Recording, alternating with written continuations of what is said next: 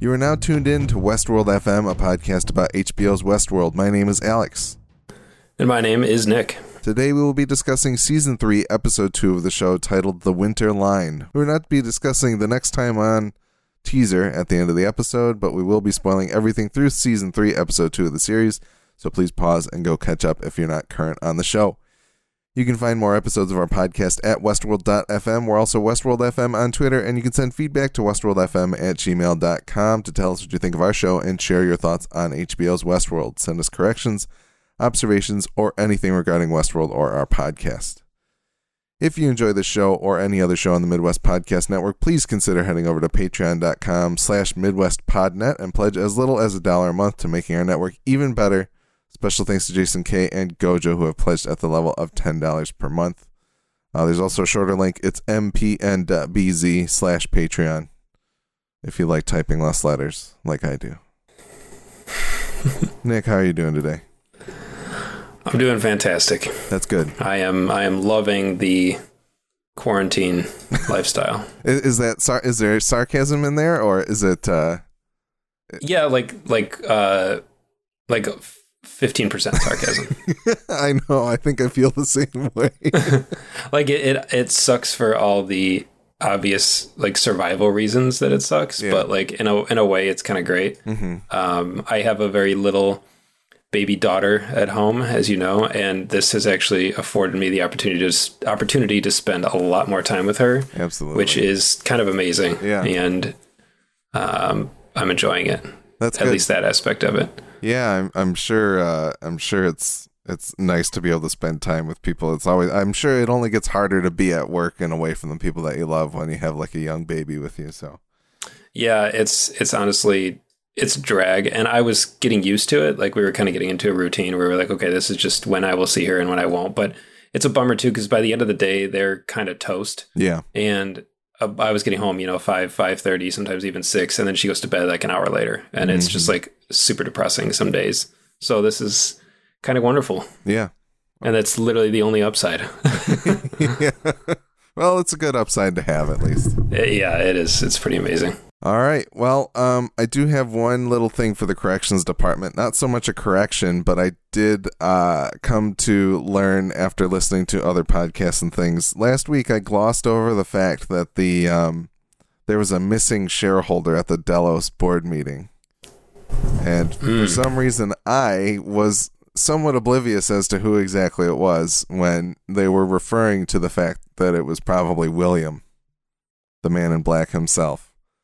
So I did not connect those dots whatsoever, but other people that are smarter than me did. And oh, you mean the point where they say it depends on what he says, or something to that effect? They say it depends on what he says, and then Charlotte Hale or whoever is in her body is like, he's left a machine proxy in his place, and there's like a little computer tablet thing that's like basically the bit and byte from Tron that says yes, and that's about it.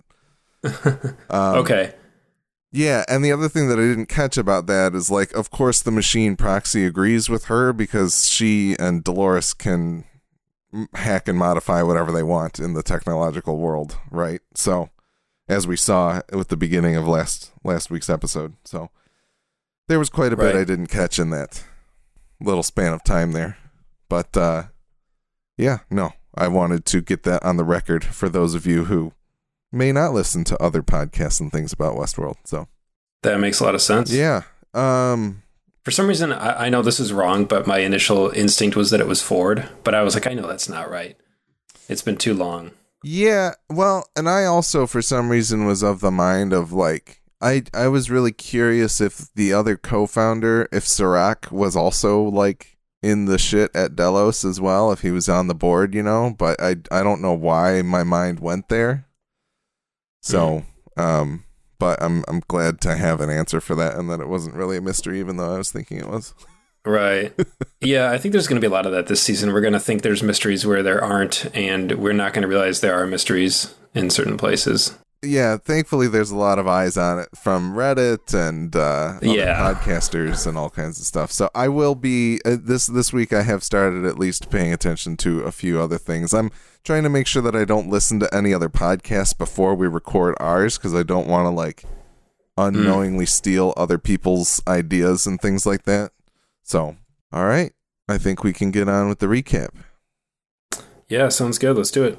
All right. We open up with Maeve quickly finding Hector in War World with her. Hector, man, it's really hard to say War World. I'm finding out as I say these words that I typed. War World. War World. Hector sneaks them out of town on the promise of delivering secrets to the Allies, and Maeve doesn't completely realize that something's not quite right with Hector. As they escape, Maeve tries to use her reprogramming powers, but they do not work on the German officers. They still manage to get away to a plane that Maeve thinks Hector wants to use to get out of the parks, but Hector refers to Maeve as Isabella, tipping her off to the fact that Hector is not woke anymore. They get ambushed by German officers, and Maeve ends up shooting herself to end back up at the body shop. What'd you think of our first glimpses of War World? I really, really liked it. Yeah. In my notes, I think I had War World is the new best world. I really, really loved it. I loved. They definitely were making fun of dramas, I feel like, of that era and that like subject matter. And there was one particular moment that really killed me, and it was when they were sneaking around the perimeter of the little square with like the Italian soldiers, and that when the way he was kind of guiding her and like holding her around the hips as they were running, I was like snorting and laughing, because I was like, this is exactly like I could see like Cary Grant and Grace Kelly doing this exact thing. Like it just was perfect. Yeah. The whole spy kind of thriller vibe that they were going for was really cool, and it just kept ratcheting up and up in terms of the kind of absurdity of it, like the car when he uncovers the car, and it was this very over the top presentation that was a perfect kind of skewering of movies like that. So I think they're having fun with kind of poking fun at genres at this point, or paying homage, but in like the right trappings. Yeah, there was part of me that for a moment in my rewatch, I got kind of pulled out of it, because I was thinking about the fact that like, God, what's Hector's actor's name? Rodrigo Santoro? Yes, Rodrigo Santoro is playing this part of a character who doesn't know that he's not real, that is also playing the part of the fact that he's like a spy in the World War II. Like there's so many levels deep of these performances that these people are doing that it's just kind of mind-blowing to kind of be like, how do you assemble yourself into that space, you know? Like obviously maybe they're not thinking about it as much, and he's just like, oh, I'm being this archetype that's in the spy movie, in you know, wartime spy kind of thing that's going on. But at least there's part of me that looks at it and is like, man, they really like figure out such a brilliant way to situate themselves as these characters that are like kind of playing three different characters at once, you know? Oh yeah. It's incredible stuff. And it's hilarious how well he does it. Mm-hmm. Like he totally carries that sort of exotic leading man vibe in a really convincing way. Yeah, and that's kind of like the one of the really fun things that I think about it now. We've got like these two Rodrigo Santoro performances in Hector Escatan and whatever they call this guy, Ettore, something like that. I don't remember. Yeah, it was like very offhand remark at one point in this first scene, and that's about it. But between those two, and then also I think Hiroyuki Sanada was kind of his stand-in in Shogun World last season, and so kind of comparing those three performances, like you said, they're in three completely different genres of movie, but yet they all were played by Gregory Peck or somebody like that, you know, like they all could have been played by that actor of that time, you know. So it's interesting to see them play with those types of things. Yeah, it was a really cool sequence. I loved the way it was shot too. Yeah, there was the one thing that kind of bothered me a little bit was some of the effects work in this whole episode. But I don't know if you noticed that, like, muzzle flashes and smoke from guns and things like that wasn't looking particularly great. Yeah, during the whole freezing, overloading, overtaxing the system sequence, it was pretty apparent, but the effect was used well, so I definitely forgave it. Yeah, that was, like, at least at that point, I'm kind of like, okay, the simulation is, like, kind of falling apart, and so maybe I can forgive some of that, but, like, even in this first escape sequence when they're getting shot at and you see puffs of smoke and things like that coming out of the guns, I'm just like, none of this looks real. Like, it was kind of strange to me, and I don't know if it's like I'm watching on a 4K TV and I don't know what they've uploaded to HBO now and stuff. I don't know, but it looked like it was probably going to get a couple more passes by the time it makes it to Blu-ray. Yeah, so, I could see that. Yeah. I wonder if there's no way it was by design, but it'd be kind of funny if they were like, oh, movies of this era looked like this, so this is kind of how it's going to look. Yeah, that would be funny. But yeah, I don't know. Like, it could have just been budget constraints or something like that, or maybe I think I'm smart, but I'm not. I don't know. But could be anything. But yeah. I did love I loved Maeve's line of it's as empty as the safe you used to chase. Yes. The wonderful line. Yeah, that kind of representation, like the symbolism of all of it, of the idea that, like, you know, Lee Sizemore has copy and pasted his entire story from 3 different worlds and, like, made little tweaks here and there to make it work. Seeing all of that kind of be even reiterated once again in Warworld, but not necessarily over the top and not to the point where, like, it's been long enough since we were in Shogun World that it's not like, oh, they're doing this again. It feels very interesting to have kind of Maeve is right there with us. She's seen it 3 times, you know? So it's a very interesting kind of juxtaposition between those 3 storylines. I wondered to myself as I was watching it, so if Warworld were... I think it's safe to say that Warworld is not an actual park. It's simply something that was created for Maeve to inhabit. I don't know that it's actually a park. It's hard to say, but either way, that's a conversation we can have later. Yeah. I was just thinking to myself, like, man, when it first started, I was like, what is the appeal here? Like, why would a real person want to come into Warworld? And, like, what would they get out of it? And you made the remark and sort of the joke last week that it's to either kill Nazis or to be a Nazi. Yeah. And I kind of thought, yeah, that's probably it. But I also, at first I was like, I don't get it. And then once she and Hector were kind of in this flight mode and it was like, their kind of chemistry and their romance was swirling through the air, I was like, oh, this is it. It's for, like, a guy to rescue a beautiful, you know, woman who's trapped in this horrible situation, or vice versa for a woman to be rescued by Rodrigo Santoro. And I was like, okay, so, like, romance seems to be kind of the linchpin, at least from the perspective we're given in this episode. But you know, violence certainly, you know, you'd have a different kind of violence than you would in Westworld that would attract a whole other type of person, I think. Yeah. But it's interesting because the pace in Westworld is slow, right? Like, you get off the train and it can hit the gas quickly depending on what sort of scripted events you were witnessing. But, like, in Warworld, I gotta feel like you're always on edge. Like, there would be no downtime. You know what I mean? Yeah. Well, and like, when they get on the plane, do they let the guests fly the plane? Like, right. You know, it's probably, you know, I'm sure the host is always ready to be like, I'll take control, but you can be my co-pilot, or whatever they'd say. But, like, it's just kind of like when the stakes get that big, you're kind of like, how the hell could they really, like, that's why we spent maybe an episode. How can you control it? Yeah. So yeah, I don't think it's actually a real park. I don't think that that it existed, and maybe it did. The only thing that makes me think it does is the outside of the show stuff that they do on the Delos Destinations website, because Warworld is listed on there, and the Raj is listed on there, and Shogun World is listed on there.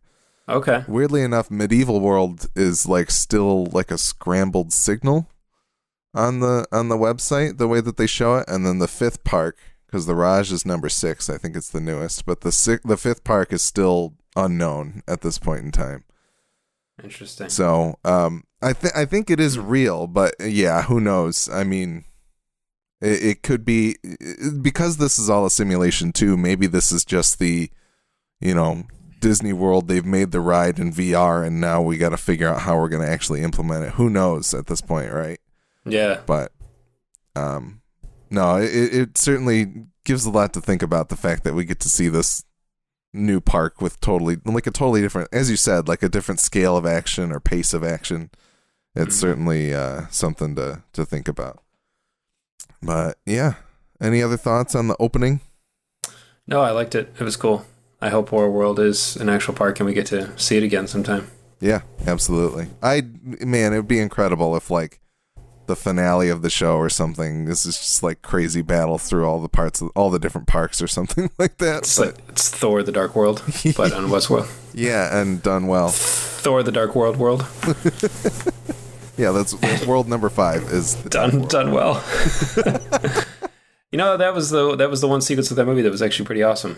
That's true. That is very true. However, it came out like 2013. I haven't seen it since, so yeah. I could watch it today and be like, ooh.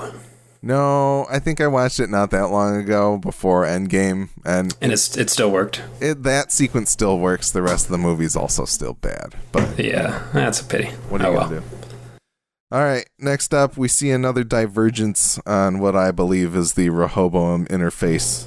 It's in the South China Sea. Bernard arrives at Westworld by water, and he traipses through the park and sees that Escalante has been burnt to a crisp. Kind of weird that he can just pull up on a boat and walk in. Yeah, I was kind of thinking, excuse me, during that sequence, I was like, this reminds me a lot of Jurassic Park. Like, this feels like the premise of a Jurassic Park movie. Yeah. Yeah, it's Jurassic Park 3, isn't it? Yeah, kind of. But I mean, just the idea that you could just be like, oh, we're going back to the island. Yes. Local fishermen, take me there. You know exactly where it is. It's like weird Michael Crichton DNA is still stuck in there somewhere. Yeah, you know what? I guess that's the common factor. Yeah. The other thing, people on the internet are saying that, like, oh, they made remarks about the QA team being pretty bare bones at this point. That's why they have the no-face drones in the Mesa kind of scoping out security. But I don't know. It still seems very weird to me that there's not like a huge fucking fence or something out in the middle of the sea that they've put up. Yeah, seriously. That if you know where the island is, you could just come to Westworld. Yeah. Yeah.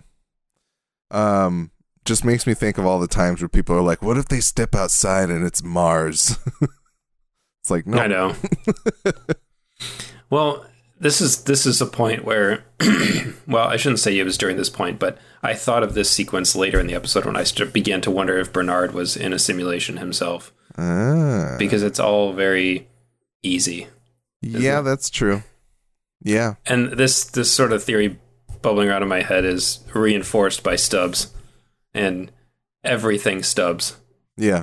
But we'll talk about that when we spend 20 minutes just talking about Stubbs. Well, yeah. Stubbs is very Sizemore in this episode, right? Yes. It's so convenient for what's going on. That's great. I didn't even think of that at all. That's awesome. Well, and Stubbs was always a really fun, kind of slightly bro-y character, but in this episode, he's like the ultimate wingman. He's like, yeah, it's like almost comical and over the top how like last action hero-y he is. For sure. Yeah. Seems a little convenient and a very perfect foil for a guy like Bernard. Yeah, absolutely. Either way, I'm going to enjoy the shit out of it. So for sure. I'm just glad that he's back. That we get to see more of him. Me too. And he's just extra Stubbs now. Yes. He's really sardonic and it's beautiful. Suicidal. Yeah, exactly. Yeah, he just wants to. I just want to be done with this. I'm going to go retire myself. Just constantly. All right. Well, more on Stubbs in a minute. Oh, yes. The charred remains of Escalante I thought was pretty interesting because the set of that city burned in the California fires last year, or 2 years ago. I can't remember exactly. I think it was last year. But kind of interesting that they incorporated that a little bit just to kind of show it in ruin. Like the shots that you see of the church, if you just Google Westworld set burning or something like that, you can see the picture. Like the pictures that they take are of the exact same thing. It's not. They didn't touch it at all. They just put Jeffrey right there, and I hadn't even thought about that. That's brilliant. Yeah, like it was just it seemed like a very like effortless use of it, and kind of like makes me wonder if they had to rewrite anything, or if they kind of paid attention to that, and it, they were like, oh, we can use that, or how they kind of naturally got to that decision to show it that way. But very interesting and kind of a cool way to use like a sad turn of events. Like, because I remember kind of being like, oh man, that sucks that set's burning. Like, hope they didn't need it for season 3, but it worked out okay, clearly. So, all right.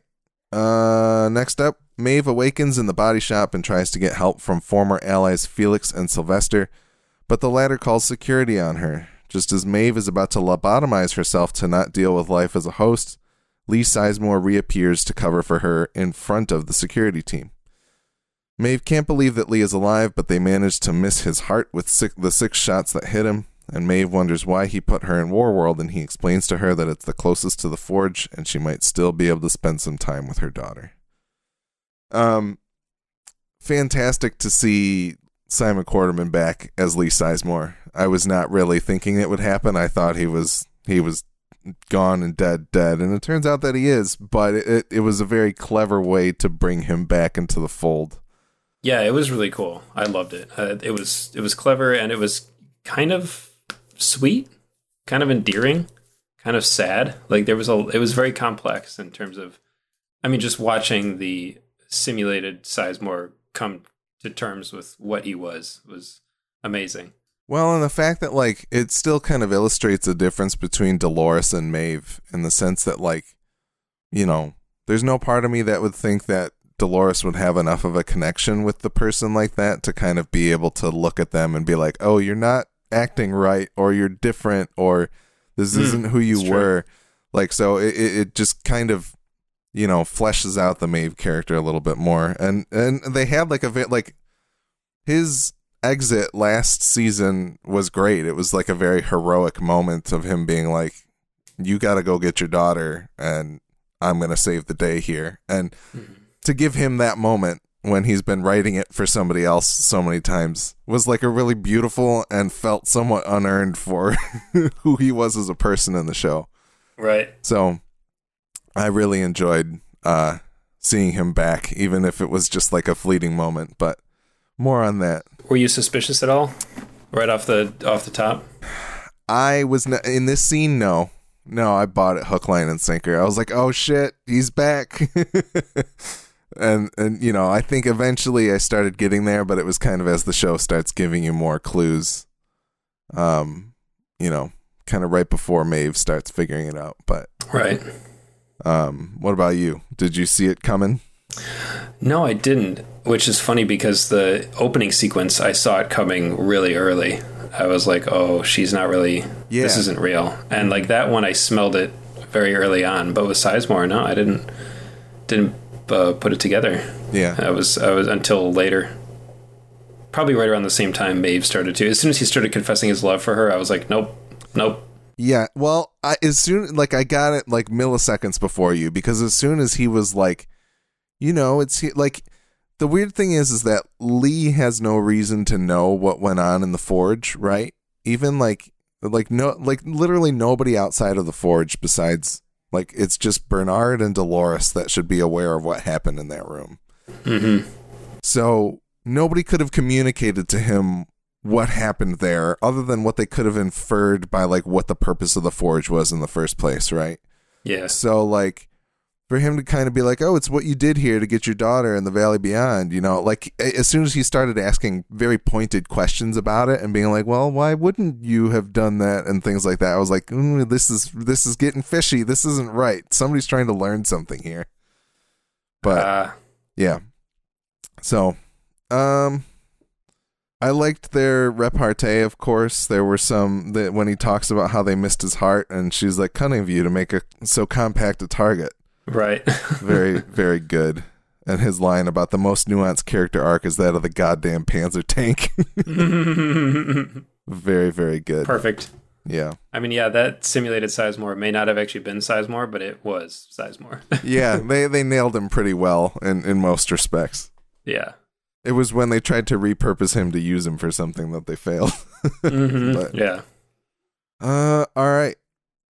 Bernard returns to the replica of Ford's family cottage to poke around in the lab underneath. He finds the busted tablet and walks back into a closet full of abandoned Bernards to find Ashley Stubbs with a gunshot wound.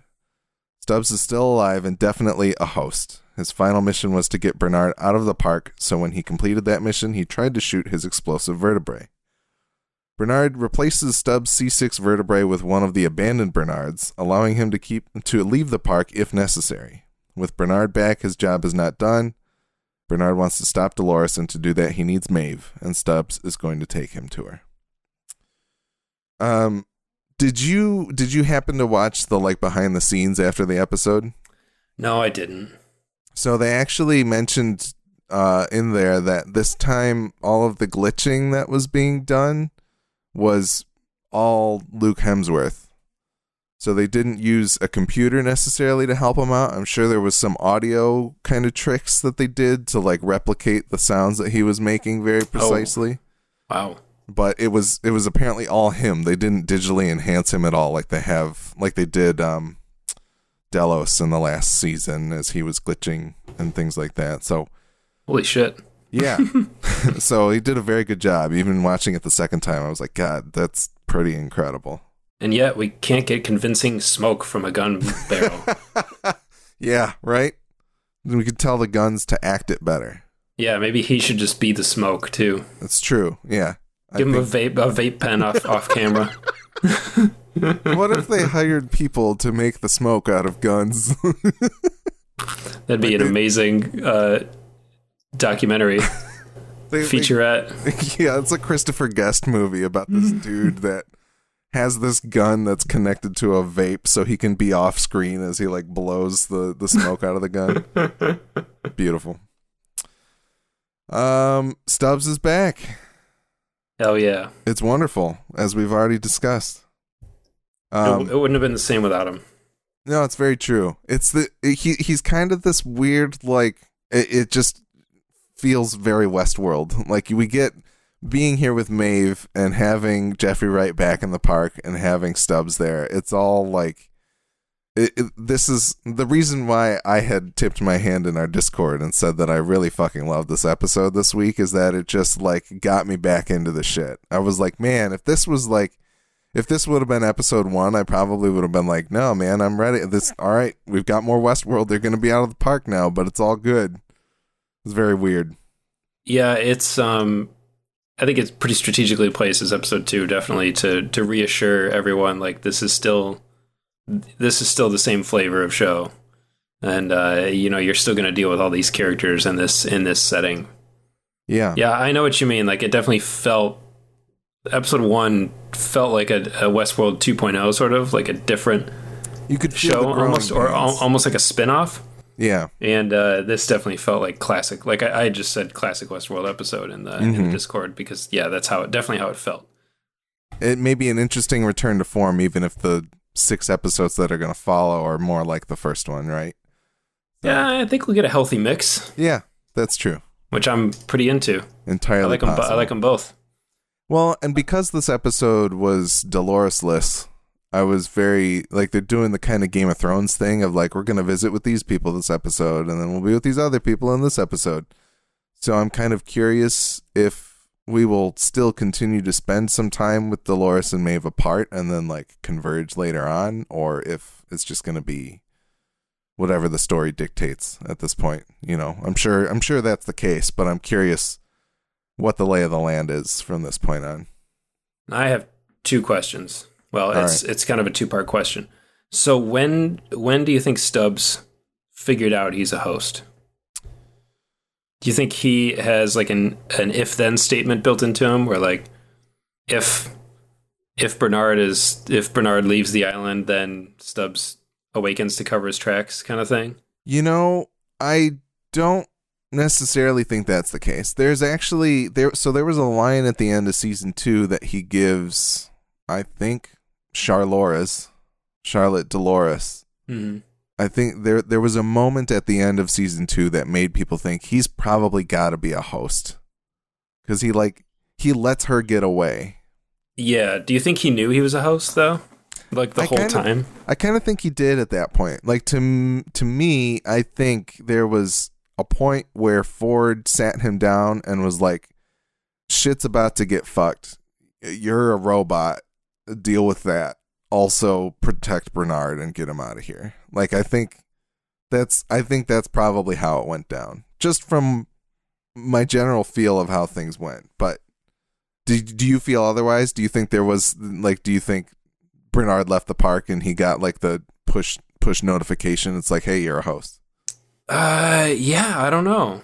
I was just thinking back to like season 1 Stubbs, and that to me didn't feel like someone who knew they were a host. No, I fully agree with you there. I wouldn't doubt that in season 1, I don't think Luke Hemsworth knew that he was playing a host. I don't think the character Stubbs knew he was a host.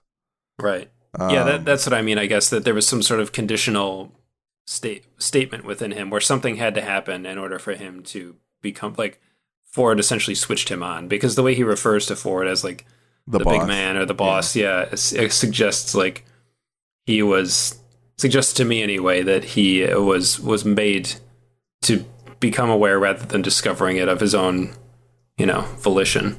Yeah, no. But I was just curious as to when, because it's kind of shocking to have him just be like, yeah, no shit, and he's just like, suddenly we're like, oh, okay, Stubbs is a host and he's cool with it. Moving on. He's not having the crises that everybody else is having, which brings me to my second part of my 2-part question. I guess it's not a question so much as this further makes me believe that this is a simulation that Bernard is in.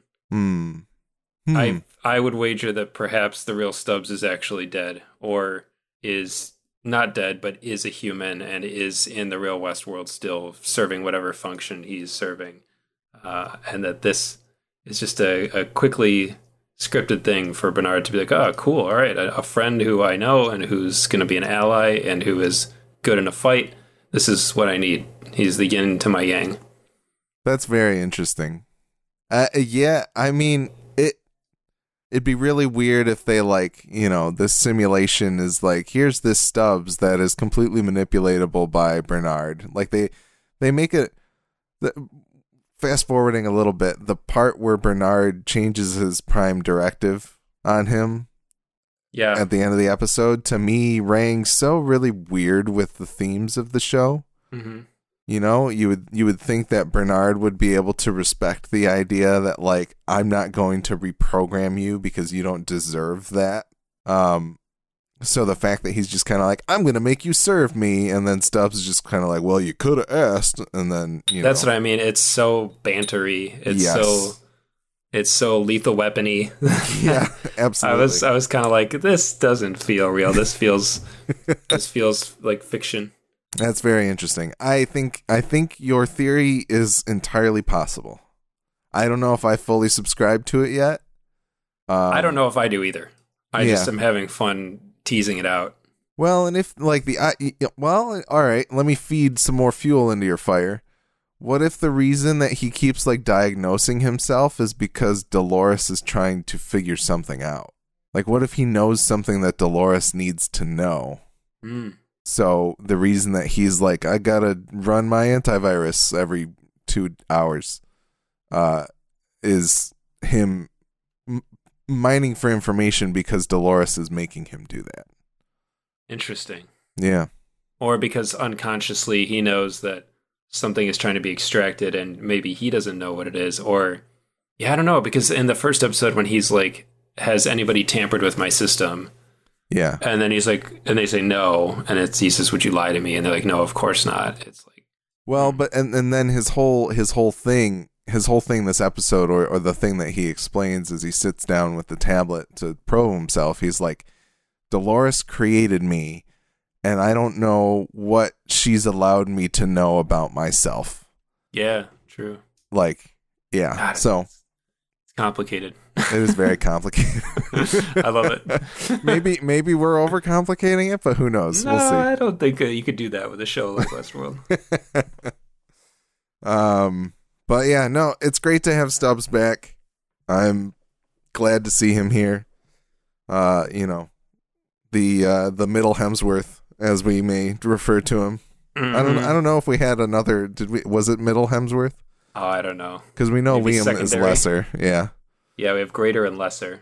So Yeah. What would be Greater, lesser, and the Goldilocks Hemsworth. Yeah, I don't know. Yeah. You know, he might become the greater Hemsworth depending on what this season does, because he's just so endearing and awesome. That's true. That's very true. I mean, it's a tall order though. Chris is definitely He's a pretty force. incredible. Yeah. Yeah, what did I say? Oh, I said I just watched Rush, and he was awesome in that. Yeah. It's weird that it took me so long to watch that movie with two lead actors who I really like and respect. But Yeah, I wanted to check that one out too, but I never got around to it. Oh, you've never seen it? Oh, it's on HBO. No. I highly recommend you watch it. Okay, I'll have to do that now very that cool. we all have free time. Yeah, there you go. Always good to see a Hemsworth. Yeah, well, some Hemsworths. Always good to see 2 out of 3 Hemsworths. Well, anyway, what's next? Maeve wakes up again in Warworld and wastes no time getting into Hector's sports car. She drives it into the woods, and Hector tries to get her to continue on as she tries to get Hector to join her. They part ways, and Maeve meets up with Sizemore to hop on horses and head into the desert at the edge of Warworld. One thing, you mentioned something previously about being able to know that something was off in the beginning of the episode. Mm-hmm. One of the things that if either of us had watched season 2 more recently, we would have realized is that Hector did go to the Valley Beyond, and those hosts should be pretty off limits. Yes. So that was kind of the one thing towards the beginning of the episode. If you knew that, then you were probably like, what the fuck's going on here? But fortunately, neither of us did the homework. That makes a lot of sense. Yes. So I was unaware of that until I read it on Reddit, I believe. And that was pretty, it's interesting. I don't know. I feel like I appreciate the experience of not having known that. Right. But it's also good to know in retrospect as well. So, Whoops. yeah. But yeah, no, the fact that the forge is like right by Warworld seems weird to me a little bit, and that there's no like real separation between the parks. But yeah, I don't know if you had any thoughts on that. I mean, because it's a simulation, I think it's all subject to not necessarily be a one for one with the real world, you know? Yeah, it's like Los Santos being LA, right? Right, yeah. That's actually a weirdly good example. They kind of compress it down to get the big beats, but there's like gaps and things that aren't there that you won't notice at all, right? So, yeah, that's interesting. That's a good thought. Next up, Maeve walks into the forge with Sizemore and wonders how to turn it on. Sizemore grows increasingly inquisitive about what happened in the forge, but Maeve doesn't have the answers because she wasn't there. Sizemore tries to play it off like he's in love with Maeve, but Maeve realizes that it's not actually Sizemore, just a copy of him. As she mentions this, Sizemore starts to glitch, indicating that he may be a defective host version of Lee. Meanwhile, Bernard and Stubbs find Maeve in cold storage, but there's just one problem. Her chestnut is gone. Getting back into the forge was cool. I think it's weird that the blood was still there, even though this is like a fake version of the forge. But yeah, this isn't the meat and potatoes of the sequence hasn't quite happened yet, but I just loved this is like it starts to turn and you're kind of like, this Sizemore is weird. Yeah. Yeah, he began behaving oddly, and I was like, no, this ain't right. And it's kind of cool that it just kind of like, I don't know, it's like I said, the questions that he starts to ask to me just felt off, and it felt like they were somebody else's questions, and I don't know how he did that or how the wording conveyed it or what it was, but it worked really well for me. So yeah, I mean, like she kind of seems to identify too. The real Lee Sizemore would not have given a shit. He wouldn't have asked those kind of questions because he wouldn't care. Yeah, he was all about the story, right? You know, so. and his perks. Mm-hmm. This is also the so later on in the episode, Serac mentions that they realize the person causing all of these anomalies in Rehoboam is Dolores earlier that day before Maeve kills a bunch of his people. And I think him learning that comes from Maeve having that epiphany or revealing that information to the fake Sizemore in this scene. Is my... Because she says Dolores Abernathy. I got you. Yes. Yep. Yes, she's exactly. able to identify. Yeah. So I think you've definitively answered this question for me, and I thought of it earlier today, but I thought earlier I answered it as well. So the person who has Maeve in here and is monitoring her and has arranged it all is Serac, right? I think it has to be. Okay, I think so too. But like during the episode, this was the biggest question that I was really excited to find out the answer to, and it seems like it is him. Yeah. Yeah. No, and well, okay, so I have a little bit of... We know based on episode 1 that Serac is a real person. Yes. Okay. Right. Yeah, and the thing is, I have a little bit of outside information just because of the fact that, like, when I watched the behind the scenes stuff at the end of the episode, they talk about filming in this old cement manufacturing facility, and it was designed by this famous, I think, Spanish architect, or maybe he was Italian. I don't know. We really do our homework on this podcast, and that's why we get paid the big bucks. But there's an architect whose facility, like he reclaimed this cement mixing factory and made it into his office, and that's where they filmed the Serac scene at the end. And when the maintenance drone robot is running outside with her chestnut, that is the exterior of that location. So I think it's Serac. Yeah. Okay. That makes sense. Yeah. TLDR. Yes. Long walk for a short question. But yeah. Any other thoughts about that moment? I mean, there's still a little bit more to come here. I can just keep going. Yeah. No, I'm good. Let's keep going. All right. As Sizemore starts majorly glitching in front of Maeve, she realizes that it's not just Sizemore who isn't real, but in fact the entire world around her. At the same time, the aspect ratio shifts from 16:9 to 235:1, which is Westworld cinematography language for a simulation, just like the Cradle and the Forge in Season 2. Meanwhile, Bernard and Stubbs head up to the elevator to find an active terminal to track down Maeve. Yeah, I was nerding out as soon as the aspect ratio started changing. Mm-hmm. I was like, oh god, this is Westworld. Yep. But it's just even just like the weird glowiness that they put in the background to kind of show the world shifting in front of Maeve's eyes, or just kind of her kind of like letting the veil drop. It just, I thought it was a very cool effect. And oh yeah, it was beautifully done.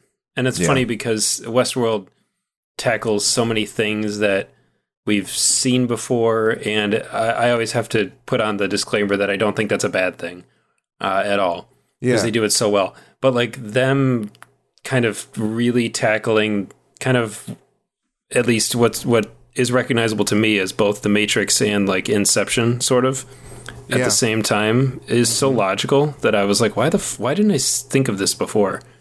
Like it's such a brilliantly progressed tool in the show. Yeah, like the fact that they seeded it in with like the Cradle last year, the idea that we can run these simulations to figure out how to best entertain our guests or whatever they're doing, you know, or trying to perfect the James Delos copy. Like it just makes so much perfect sense that you're just kind of like, man, I don't know how I never saw that coming. Exactly. Yep. It's the best kind of surprise where it's obvious, and afterwards you're going, exactly. You're saying like, how did I not realize this? How did I not think of this before? Yeah, it's perfect. Absolutely. Yeah, and so the other thing is there's a moment later on with Serac. Actually, the last moment of the episode is Maeve attempting to kill Serac, and Serac kind of being like, "Hey, I hope you realize that our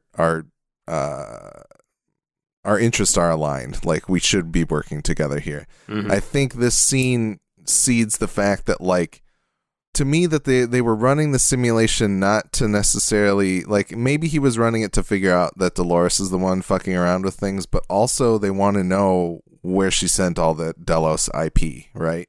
Mm-hmm. Like, they want to know where the Valley Beyond is so that they can retrieve all of that data. And so Maeve wants to get there to be with her daughter, and Serac wants it to get that information back, right?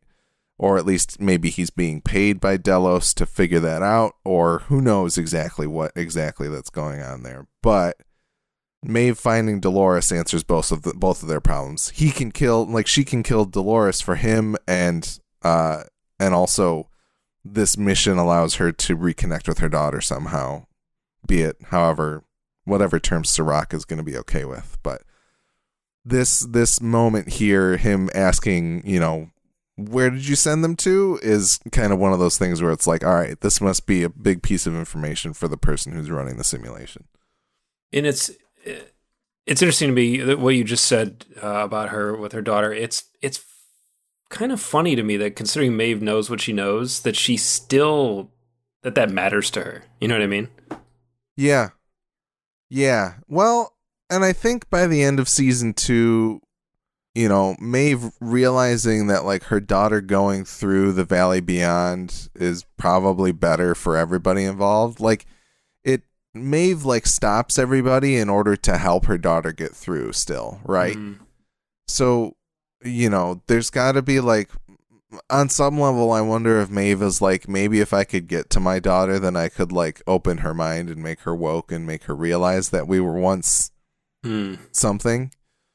But at least, like, Maeve, like, we've seen that be Maeve's driving instinct since the end of season 1, where she gets off of the train to go and find her daughter instead. So it seems to be her driving force. But yeah, I agree. It does feel a little bit dissonant for her to kind of be like, this is still what I want, even though I know that she doesn't recognize me as her mother anymore. Right. Yeah. Interesting. All right, we'll continue on. Maeve and Sizemore head back to his office in the Mesa so Maeve can find a way out of the simulation. Sizemore still isn't convinced that it's a simulation, though. Maeve takes a look at the code of the simulation using Sizemore's tablet and tries an experiment, having two behavior techs discuss the square root of -1. During their discussion, Maeve throws a ceramic bust into the air and it hangs briefly before crashing to the ground, showing it is possible to overtax the computational power of the simulation, and she devises a plan to do this on a larger scale back in Warworld. I enjoyed this sequence quite a bit. Mm-hmm. Nick, do you know what the square root of -1 is? I don't, but I figured you would know that either the answer, or that this is like a famous, I can't think of the word for it, some sort of famous paradox or something. Yeah. So it's not so much that, but the idea is, we have rational numbers and irrational numbers, but outside of that, there's these numbers that are imaginary numbers. And this is like calling on a section of math that you may have run into in high school at some point, and it's mostly just like hey, isn't this fun, kids? I don't know that there's any super real practical applications of it, but basically the square root of -1 is also known as I, the letter I. And if you can make complex numbers by making it 5 + 4 times I, or something like that. And that's known as an imaginary number. And so the idea that you're giving this computer that thinks the way that humans do and can only look at rational numbers, this problem of, hey, I want you to do this operation of the square root of -1, and that causes the computer to hang, is like, it's like it's a nice shorthand way to be like, this is something that'll stall this computer. And I'm glad that they put thought into that, because I feel like any other thing would have been like, oh, what's the super hard equation? But it was really this simple question of what's the square root of -1? Yeah, it's a brilliant solution. Like I'm not a mathematician whatsoever. But I immediately recognized why this was so clever and why it was working. And I was thinking, like, man, if it were me in her position, I would have been like, how do we make everything explode at once? Because the simulation won't be able to render that. Hey, yeah. Instead of the brilliance of a simple question, literally just ask a question. And it's fantastic. Yeah, absolutely. Like, and that's the thing, for her to kind of like, she clearly is able to peel back the code and kind of be like, what exploits can I have here? It's like, like your how do I make everything explode is like the brute force. Like, we're going to throw everything that we can at this to try and make it mess up. But hers is just kind of like, I know this exploit and here's the vulnerability and we're going to get in this way immediately. So yeah. It's fun to think about it that way. For sure. It was awesome. Lee's dialogue about, realizing that he himself has been plagiarized, and then Maeve responds back, never say that the universe doesn't bend towards justice. Pretty incredible. Glad that they're still ripping on Lee, even though he's dead at this point. I loved watching this Lee grapple with what was going on. It was a lot of fun. Yeah. And watching him go full, like, good guy. Like, yeah. Does that make sense? Like, he becomes, like, the purest ally that he has ever been and was capable of ever being in this form. It's kind of this, like, it's who you knew he would have been if he would have survived, right? Like, if he would have gotten through that. Yeah, that's true. But even so, humans tend to default, Yeah, that's true. That's true. What it reminded me of, and this is this is something that literally only you will appreciate. It reminds me of the way that James Purefoy is in John Carter by the end of the movie. Okay, yep. You know what I mean? Like, he's suddenly like a switch flips, and he's just like this pal. And in the whole movie, he's been kind of antagonistic, and then suddenly by the end, he's like all in on the good guys, and it's really enjoyable. And it reminds me a lot of that. Yeah, no, that's fantastic. He gets to kind of like, I don't know, I guess it's a weird thing of whenever they've tried to make these human copies of people, they don't quite understand. Like, that was the thing that really caught me off guard, was the idea that, like, if they did recreate Sizemore, they've been unsuccessful at creating the AI version of James Delos. Like, why would this Sizemore work necessarily? But to me, it just kind of smelled of like, this Sizemore was built for a very specific purpose. And like, it's why he keeps repeating the fact that like, oh, I was just trying to get you to your daughter and things like that. Because he just like, there's like a very limited section of like what he understands about who he is and why he cares about Maeve and things of that nature. So it just kind of like, it's like they reconstructed the Maeve, like they probably built that Sizemore off of the moment in Maeve's brain where he sacrifices himself, right? Yeah. And so it's like every choice that he makes off of that is based off of that moment. And to kind of like have him on top of that, trying to rationalize the fact that he's not a real person, it's just a lot of fun for him to have. And somehow, crazily, the right person to give it to, even though we weren't expecting him to come back. Right, yeah, exactly. It worked. Yeah. And even like the bravado that he shows when the two techs come in and Maeve asks her question, and then Benny, the tech, is like, what storyline is this? And then Lee is like, female codebreakers helped win World War II. Learn your fucking history, Benny. Fantastic. It was perfect. And he just is, again, he's all in on the good guy's side. He's like, I'm going to do what I do best. I'm going to do it for you. Yeah. They walk in and there's no part of them that's like, hey, deal with Maeve. It's like, I'm going to help Maeve do what she's doing right now. Yeah. All right. Bernard and Stubbs head into the offices of Medieval World to find a tablet. After a terrible but short Game of Thrones cameo, Bernard uses a tablet to locate Maeve, but it says that she cannot be located and her control unit has been removed. Stubbs postulates that Dolores did it, but they both realize that they have no idea why Dolores does what she does. So Bernard uses the tablet for a full system scan while Stubbs fights off QA. We see glimpses of Arnold memories, Bernard memories, and Dolores in the Forge reading Liam Dempsey's book, but Stubbs wakes Bernard back up to get moving before the scan completes. I mentioned there was one thing that I didn't like about this episode, and it's the Game of Thrones thing. Yeah. Well, yeah. It didn't is that one of the dragons from Game of Thrones? So that not only is that one of the dragons from Game of Thrones, which I would completely forgive, but it's the fact that David Benioff and D.B. Weiss are the two techs that are in that room. That alone, to me, I was just kind of like, no, like I don't want to see those dudes ever again. Yeah, nobody does really. So, maybe I'm just falling on the like, oh, they ruined Game of Thrones. I don't really give a shit about that. I just don't. It felt so cute to me that I was like, this isn't what I want out of my Westworld. Yeah, I hate to phrase it like this, but that's beneath Westworld. Yeah. Yeah, and even in the behind the scenes, I think Lisa Joy talks about it. She frames it as an indulgence. And I was like, yeah, that's certainly what it was. Like, there's no need to do that.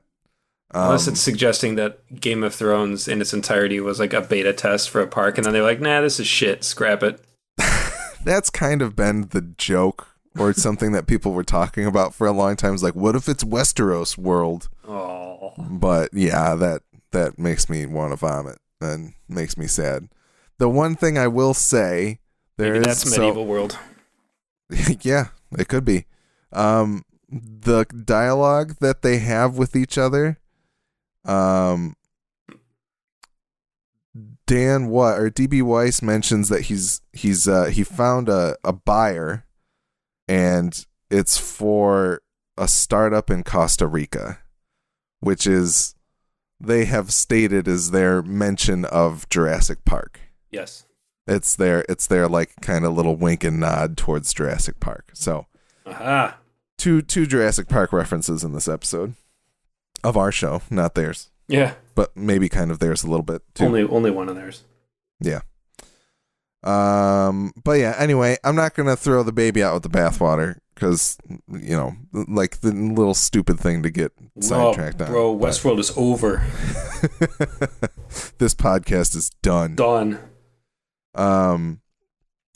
I did not love Stubbs's choreography with the axe. They're playing it as him like having his arm shot out, which is one thing, but I don't know. Like, dude, your brother's Thor. You can figure it out. Yeah, I kind of stopped paying attention to it because I just was like, whatever. Yeah. I was like, I think Stubbs is just in, again, it was like cartoon action. Very true. Mode, and it just was so over the top. I'm like, dude, there's guns everywhere. Why is he grabbing this stupid axe? But again, like, it's I think it might not be real. It might not be on the level. Yeah. They're unable to find Maeve's chestnut, suggesting she's off-site. So very interesting, for them at least. We figure that out by the end of the episode. This does seem to inform the fact that Bernard knows Dolores is after Liam, because they do show, like, there's a shot in those flashbacks or the flashes that she's going to grab a book that has Liam's name on the spine that's in the library from the end of the season. I don't know if it was there in season 2 or not. Be interesting to see if it was. But they could have just added that shot in. Yeah, for sure. And it gives Bernard his next breadcrumb to follow. Yes. It's awesome. I did have in my notes that I liked T2 Stubbs, because it's a lot like the sequence where Arnold has to hold off all the cops while Miles Bennett Dyson is trying to destroy all the Terminator parts.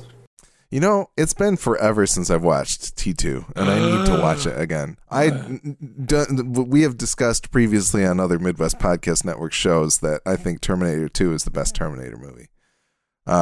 Totally respectable position. Yeah, and I love it quite a bit. And I understand people that think Terminator 1 is the best Terminator movie as well. But my memory of that movie is so rosy. I'd be very curious to watch it again, but I feel like there's no way that it won't. Like, I don't think it's going to let me down. I think it's going to be perfect still. So. Absolutely. Yeah. It never gets worse. It only either stays the same or gets better. Yeah, I think I owned the Blu-ray that was done with a 4K transfer or anything like that. But anyway, that's besides the point. We should do an episode and visit the... I actually have really wanted to watch every movie in the Terminator franchise recently, so maybe we can... Terminator retrospective? Yeah. Okay. All right. I would love that so much. That's a franchise that I have a weird, undying loyalty to, despite the fact that only 2 of the movies are good. I think that is still up on my board somewhere. Probably. The Terminator retrospect on the list of bonus eps that we were going to do for Film Night. We wrote it down like 5 years ago. Yeah. Or longer. Yeah. All right. Back in the simulation, Maeve and Sizemore overtax the system on a large scale by getting all of the employees talking about imaginary numbers, while Maeve pulls the same spy map from all of the people in the plaza. The whole simulation comes to a halt, and Maeve uses Sizemore's tablet to get a glimpse of the real world where her control unit is being held. She employs a maintenance drone to break her control unit out of the system, but the drone ultimately gets blown apart by security before it can fully escape. Once again, I like the overtaxing the system theme in the first place, and the, we talked about how some of the effects were iffy in the whole plaza area, but honestly, I think it was great. Yeah, it was cool. It was shocking. Like when it actually happened, I was like, oh, I don't know what I expected to happen, but it wasn't this. Yeah. Like we've seen Maeve freeze everybody before on her own, but to like kind of affect it through the computer, I think was kind of fun and different. Yeah, it was very cool. And I love how she did it. I love watching all their faces as they all realize like, oh God, I'm a spy. Yeah. And like a program has no choice but to try to adapt to this new role. Yeah. I am a bad guy. But who was real enemy? So good. Yeah, it was a really cool sequence. I noticed that one of the shots as the camera like tracked by one of the soldiers that was like in midair, their leg seemed to move.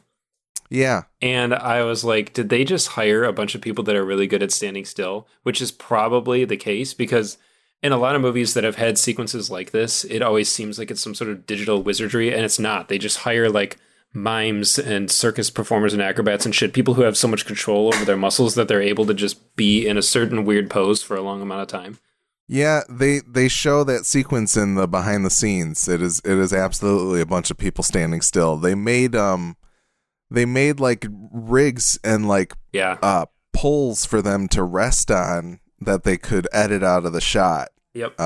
As they're standing there, and that blew my mind. That's exactly what I figured happened. And as I was watching it, I actually rewound it to see if that person's leg did move a little bit, and I was like, I swear to God, it does. They probably just, Well, and it's like that stupid fucking meme. Do you remember the Harlem Shake? Or no. What was it? Oh, do you remember the Snapchat meme where everybody holds still? Like it was one of those, and it's like, because you're moving the camera, it makes it harder to notice like very minute movement, right? Yeah, exactly. So it was a great trick, I think, and I think they clearly did it well. Then everybody did it on Snapchat in 2017. Yeah, those were the days. Yeah, no, it was a really cool sequence. I liked it. Yeah, it was fun demonstration. What did you think of? So there was a moment here when the robot punches the glass to get the brain out, that like it switches from the from 235 to 216:9 like that, and it felt like an IMAX Nolan moment to me. Like it was really weird. It just awakened this weird sense memory that I have of like watching The Dark Knight and seeing things come. Yeah, it was great. Yeah. No, I thought the same thing. I was like this. There are a lot of Nolan-y things going on in this episode, especially like I mentioned, kind of the Inception idea. Yeah. But also the the aspect ratio shifting, like you said, and then also the design of the drone. I was like, why are the Nolans good at designing cool robots? Yeah. Well, and you know what? I think these robots are even cool. Like, I love the ones from Interstellar, and they serve a very certain purpose, but I love the robots in this even more. Oh, yeah. I like TARS because he just makes no sense and yet makes perfect sense. He's like a Swiss Army knife. Like, it's just... He's the most utilitarian drone you could ever make. Right, and it can do a lot, despite the fact that he just looks like a big brick. Yeah. But these robots were really cool looking, and I loved watching it. The way it moved was really fascinating. The way it ran up the stairs and that kind of thing was very cool. Well, and they, in the behind the scenes, once again, they show the fact that this is one of the first times they're using motion capture on the show. They actually had an actor in like a motion capture shoot that was acting out the part of the robot. And so they had something to kind of map That's cool. the digital art too. So I wonder, what the hell was Maeve's plan? The robot gets out with the chestnut, and then what? Yeah, I don't know. I don't really know. Like, it seemed like she didn't quite think it through yet. But no. Robot got shot to death, whatever. Serac recovered it. So this is some sort of Serac facility, I'm assuming. I think so. I think it like, I don't know if it's like the Insight headquarters or what it could possibly be, but or if it's just Serac's house. Do you think Insight it's his guest house. Do you think Insight has any sort of direct... Sorry, I just had the thought maybe Vincent Cassell just lives there and they came to him. Oh, yeah. Yeah, they came to him to see if he's interested, and he's like, yes, film it here. I won't change. Go get your camera. Yeah, I'm ready now. What are the lines? Doesn't matter. I am the lines. Does Insight have any direct hand in Westworld? I don't think we know yet. I mean, I feel like they almost have to, considering...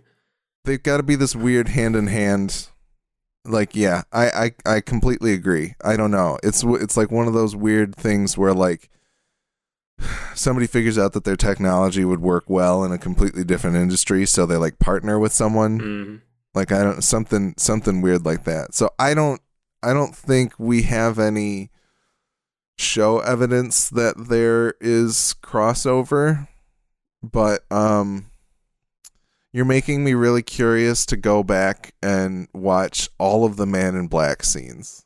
To see if it's ever mentioned. Not necessarily if it's ever mentioned, but just to understand if he hates Insight or not.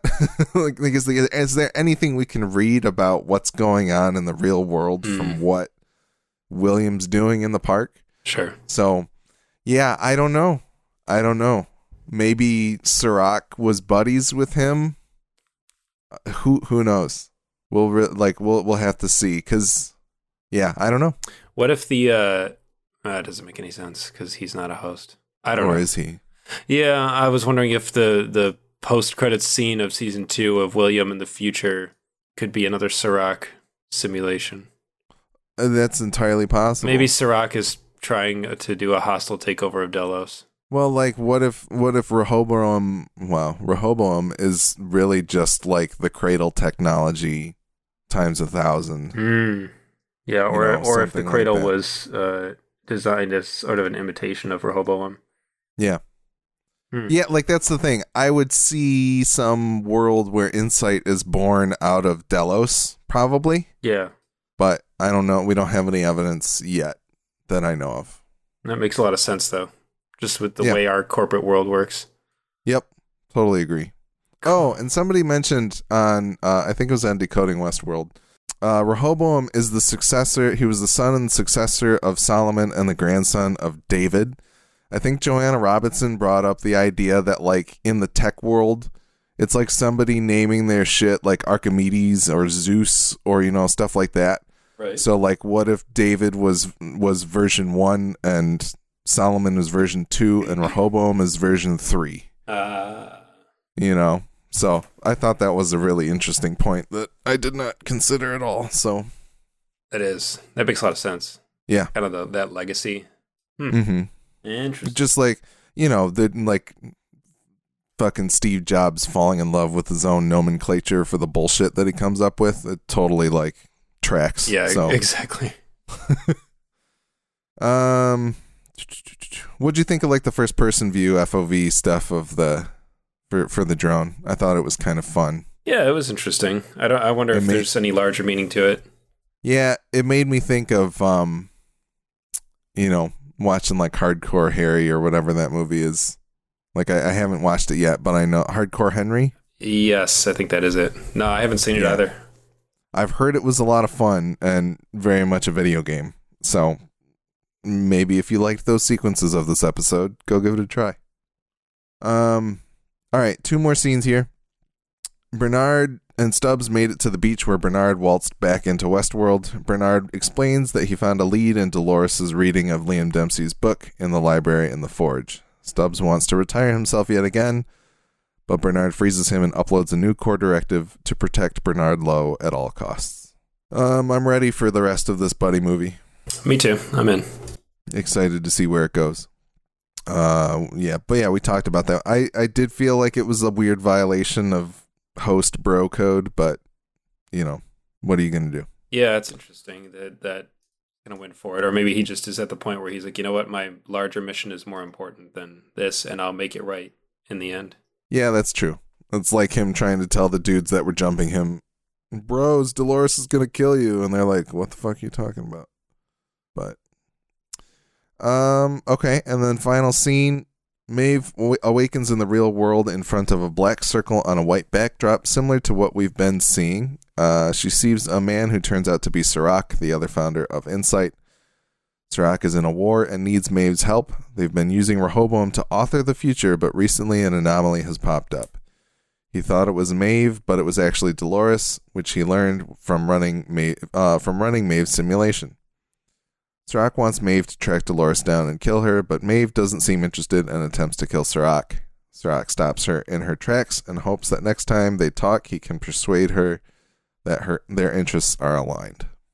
The idea that Insight has been authoring the future, I think, feeds into a little bit of some of the stuff I was talking about last week of Aaron Paul's character having a score that he's trying to get up to get good jobs or whatever, but it's this whole system that's been put in place to either keep normal people down or, Liam Dempsey has a line about how his father hated wasted potential, so maybe it's helping people find their potential, or who knows what it is, whether or not it's fair and things of that nature, but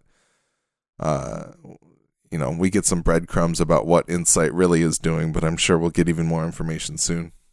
Yeah, it's a good amount of information, but at the same time, I'm like, it means nothing yet until we get a little more context. Yeah, this doesn't look like anything to me. To bring back an old chestnut. Yeah, seriously. Oh. 2-in-1. Yeah. Vincent Cassel. What do you think of him being on the show? It's fine. He's one of those guys that I'm like, oh, you needed somebody foreign. You got Vincent. Like, he's good. Foreign, kind of vaguely antagonistic. Yes, has an but air also of charismatic, sophistication, yet yet approachable. Yeah. I like Vincent Cassel. He's cool. That's all. That's about all the feeling I got. Like, I kind of was like, oh, of course, and that was about it. I was kind of hoping for an unknown or somebody else, but I don't know. Whatever. I'm just still waiting on old Bill. Very fair. I'm sure he'll be great. I